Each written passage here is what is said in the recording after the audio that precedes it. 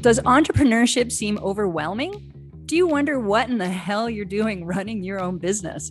You are not alone. Join us as we chat about the challenges, successes, and general hilarity that is the everyday life of an entrepreneur. We're the four consultants behind Coach Lab 360 and decided to get together for a no BS chat over coffee about all things entrepreneurship. We're real. We're not here to glamorize running your own business. We're here to share our highs and our lows, and we'll occasionally drop an F-bomb. We, Brian Roth, Lindsay Turner, Tess Herbert, and Teresa Lambert, each run our own consulting businesses and have had our share of funny stories along the way. Coach Lab 360 was born from a desire to offer support for small business owners across 4 disciplines: HR, operations, finance, and sales and marketing. Coffee chats are our opportunity to share our personal experiences as entrepreneurs and obstacles we've had to overcome. Please make sure you click the subscribe button on the App Store, because each week we will drop a new episode to share our stories on all things entrepreneurship.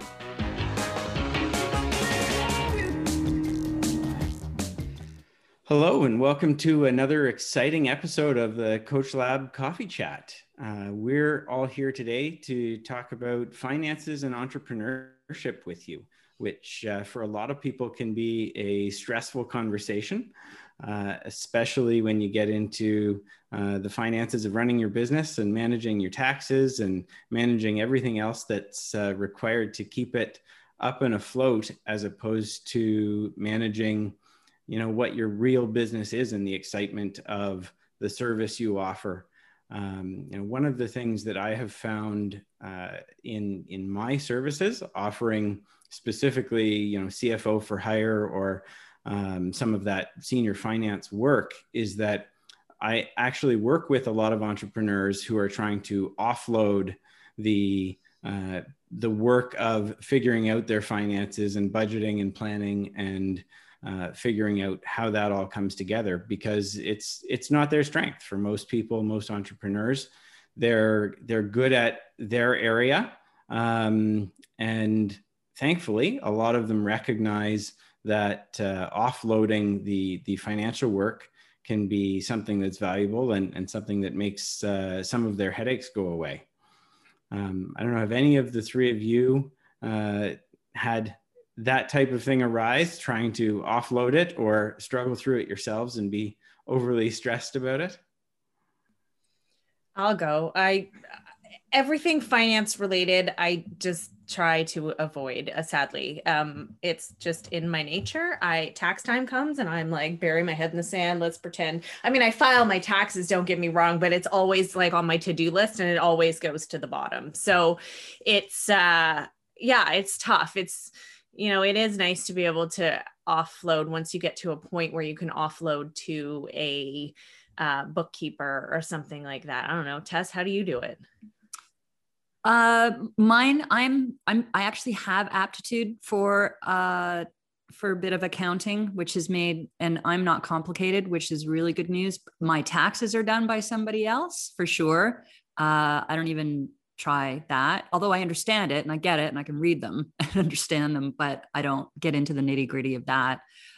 So my bookkeeping itself, that I put in air quotes, I'm okay with, and I don't mind it, but it's also about making room for it, because we generally, I think, stick to the things we're interested in what we're doing and our work. And sometimes that task is, at the very least, I do know, I kind of shove it away. So it's usually every quarter that I'm catching up, literally. Like, I'll never say that I'm on top of it. So that's a small downfall, but it's not crucial. But I wish I was better. But at least I'm trying to keep it every quarter so that I can literally see my numbers every quarter. And that's the best way I've done it. And I think at the very, very beginning, when I couldn't even imagine, I don't even know what a budget looks like right now, although I can understand a budget. It was just, how much do I have? What am I starting with? And it was just my eventually saying, listen, here's your hard target of money to work with. And what can you do with it? How can you fly? And where are your expenses? And how deep are you going to go? I think, Tess, that's such a tough part about beginnings of entrepreneurship too, right? Like, because I mean, I see this a lot with people new in business. I've always been someone who's like, it's important that my finances are in order. But when it comes to being able to predict what it's even going to be, you know, like even for a year, like Brian, I'm sure you can speak to that because you surely help people with this as well. But just how do you even predict what's coming in and what's going out when there's so much really uncertainty at the beginning where you really don't know? And there's a lot of investing time and money to get things started, which can be super scary as well, because you really don't know. Like, you don't have a guarantee. Like, there's few things I would say where you open your doors and within a few weeks you have revenues flooding through the door. You know, I think that's where a lot of people get wrong. And I know we're going to at one point also talk about, you know, this whole thing that people see entrepreneurship as this like easy ride and it's all like rainbows and lollipops all the time, right? But truth is, especially at the beginning and when it comes to finances, it's really hard for people. And I'm at shock sometimes when I start working with people and I see that they've literally got no clue about their finances whatsoever. They don't know what's coming in. They don't know what's going out. They don't know what's on their credit cards or their operating lines. And that to me is like, okay, like you've got to really like, you know, have a better relationship with your finance, a better relationship with your money, because at the end of the day, like as an entrepreneur, if you're in business, if you own the business, you have got to be looking at your numbers. You've got to understand them. Doesn't mean you have to do them yourself, but get the support, right? Like from the beginning, I was like, I'm not messing with my finances. I'm not messing with my bookkeeping. I don't like doing it. I'm going to get someone in right away and get it all sorted properly, rather than trying to do it on my own and creating a mess, even when it was very simple. And it's still in so many ways simple. I have the knowledge I could do it myself. I don't want to. Yeah, I'm the same. And I think for me, there was a big differentiation between when I was just a sole proprietor, and everything was kind of my income and tax, and, you know, for tax purposes. And so that was a lot easier for me, just tracking expenses and in and out, where I found I only incorporated last year. And so I found the whole incorporation process and having to set that all up separately. And now I have, you know, separate credit cards for this and that. And like that now gets too complicated for my brain to want to handle. So I think for me, that was the separation that made me go, okay, I need someone to look at this. Yeah. I mean, one of the things you said there, Teresa, is right on in terms of the amount of modeling and unpredictability in the early stages. I mean, I've done modeling for a lot of different businesses in the early stages, and over and over and over again, I see that the operating expenses side is actually relatively predictable. If you put your head to it, you can figure that out pretty well.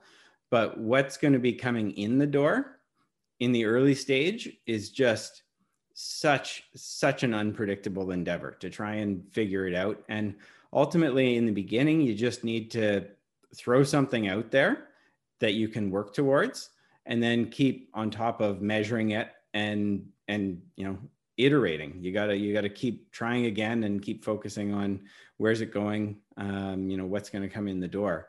But I will also say, to, you know, maybe ease a lot of entrepreneurs' minds, I do this for a lot of other businesses, but I'm really bad at doing it for myself. So it's not out of the norm at all to not want to look at this. I like doing it for others, and I hate doing my own. That's hilarious coming from the finance guy. But I bet it's true. It's funny though, because you're so right, Brian, when you just said it's whatever's coming in the door. I remember in my first year, I was so happy because I kind of threw up my hands with my initial budget with, okay, what do my revenues look like? I mean, just having numbers at all. My favorite part wasn't budget. It was actual. It was just, okay, here's what you do have. And at the very least, even in the first 6 months with history at all, helped.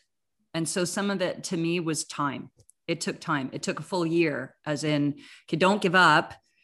You know, as long as you can keep your head above water and money still to spend if you need it. But it was more like, okay, if I don't have this history, I can't really figure out my future. But that was a big deal for me. You can also learn a lot from comparing to your plan, as long as you at least took some time to document what you forecast. Like, why did I think that this is what was going to come in? And okay, now I see how it was different, but why it was different, and then using that moving forward. I think it depends too on your business, right? Like what your business is, if there's regular, if you can expect regular income, or if you're more project based. And so it tends to come in big waves and then it's like a dry spell for a while. That too can be, I mean, I've been through periods in my business where it's like that. And that can be, you know, one, not very predictable because you get one massive contract and your year's taken care of, or just difficult and anxiety ridden too, right? Like I think that's the issue with the finances for me, is if it's not regular, which none of it is at the beginning for an entrepreneur, it induces a lot of anxiety. Yeah, Lindsay, I can totally like relate to that. I mean, I'm still considering myself in like startup phase with my business, because I only really jumped into this full time, you know, a year ago.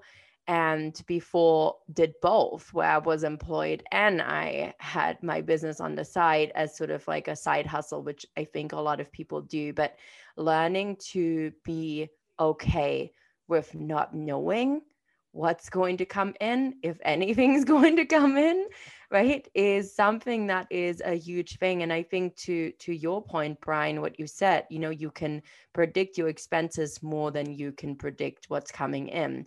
So one of the things that I've always looked at is being super clear on what cash flow do I have?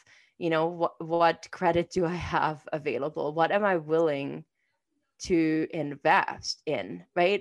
And really getting clear on that, more so than focusing on, you know, what's coming in, so that I'm not like, oh my God, I need to have this money come in this month to pay all this invoices or I'm going to be screwed, right? Which for me was very like anxiety ridden, or also seeing savings dwindle away, right? Like there was a lot, I was like really focused on it becoming lesser rather than it growing. So did a lot of work around, you know, really focusing, okay, well, what is working, right? What is working? And do you start to see revenue going up, even if your expenses still surpass revenues that are coming in? And I found all those things to be giving me some sort of peace of mind, even when sometimes, you know, it seems like, am I really going in the right direction? But I know I'm going in the right direction. And so I think that is something that's so key, that can really help you to be like, okay, well, what is working, right? Have I had more people reach out this month to talk about my services to start with, right? Like we are all service-based providers. So are people reaching out to us, or is, you know, is that working, right? Like rather than just all metricing it in terms of cash in, it's also really looking at, okay, well, what's working. And that's help, because then it's like, okay, well, it's possible, you know, a client could be dropping in while we're having this conversation for any of all of us, right? And I think that's a powerful shift, and was a powerful mindset shift for me that really helped me, you know, reduce that anxiety. And Lindsay, I know you and I had conversations early in 2020, and there were definitely days I was freaking out. Yeah, I think, you know, I mean, my business is 9 years old. I went back corporate for 3 years of that, but I still don't have a typical year. Absolutely not. And I mean, business development is hard for any business to pull your head out of doing the work that you're doing and focusing on business development, but it's the most important thing you can do for your business, right? I mean, I had a project land this year that I reached out randomly, complete cold call, reached out in December of 2019. So it can take a long time.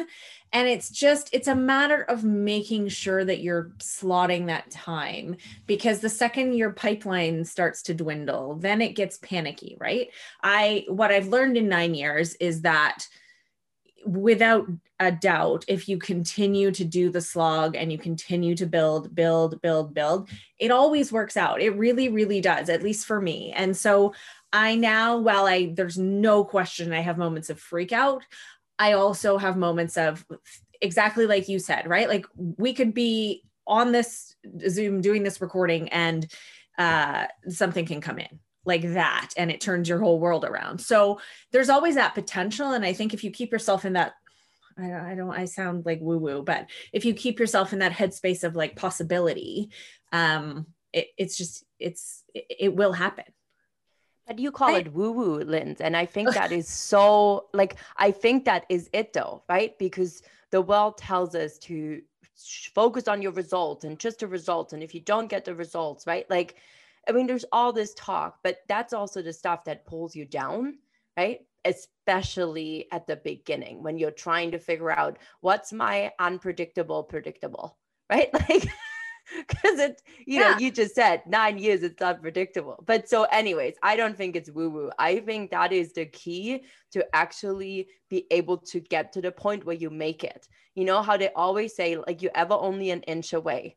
Yeah, right? exactly. From actually making it work. Can you hang on long enough? And how do you hang on? You hang on because of the woo-woo stuff, because you look at this shit that works, right? Not because you drown yourself in self-doubt and self-pity on the things that don't.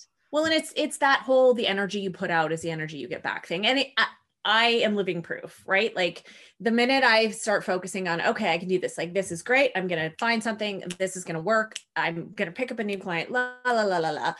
Then it, like, you, again, like it is, well, I mean, it's not woo woo, but it's just, you know, it's a little not tangible. I fully believe the energy you put out is what you get back. And if you believe it's going to happen, then it somehow does. It also helps to have a few cheerleaders and a few other voices to bounce your concerns off of, which is why, you know, a network like this is fantastic. I think I may have a question that might help listeners is, would it be best practice, or what are the thoughts if the bookkeeper is the same as the tax person taking care of books? Is that crucial? I think it depends on their capabilities. You know, sometimes that would be a great situation. There are situations, especially if you get into some more complicated tax needs, that well, yes, they would be capable of doing the books. They would probably also be a lot more expensive than somebody who could otherwise just do the books and hand over to a you know, more seasoned tax professional. I think too, you know, with this conversation as well, and just something that popped into my mind here around where this conversation started and where we took it, and something that Lindsay said is, you know, in terms of getting support, right? It might feel scary to spend money, even $100 a month or $200 a month on hiring someone to do your bookkeeping and keep your finances in check, right? But here's the thing.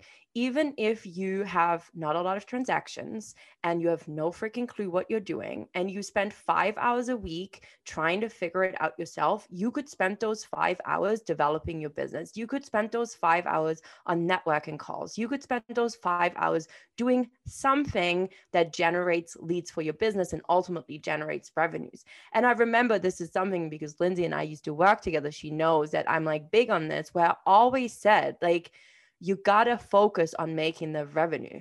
Don't focus like, you know, people don't agree with me on this, and that is totally fine. But if you focus just on your expenses and just cutting, and you're not focusing on the thing that actually brings money in, you're focusing on the wrong thing. Because if no money ever comes in, you don't have a business, or you go bankrupt or something. So you must focus on business development and give the things you're not good at, like accounting or your taxes, or, you know, whatever else comes up, to someone who's good at it and who can do it, so you free up the time to actually make sure money can come in. Yeah, I totally agree. As the marketing voice on here, I mean, marketing is always the first to get cut, and it is the worst thing you can possibly cut when you're looking for new business. But it's not as tangible as some other things. And so, you know, the marketing budget always gets cut. But that is our time for this week. So that was good. Finances, we got through it. Well done, Brian. And we will see you soon for another episode. That's a wrap for another episode of Coach Lab Coffee Chat. Enjoyed this episode? Entrepreneurship can be lonely, so make sure to subscribe to Coach Lab Coffee Chat on your favorite podcast player or check us out at coachlab360.com.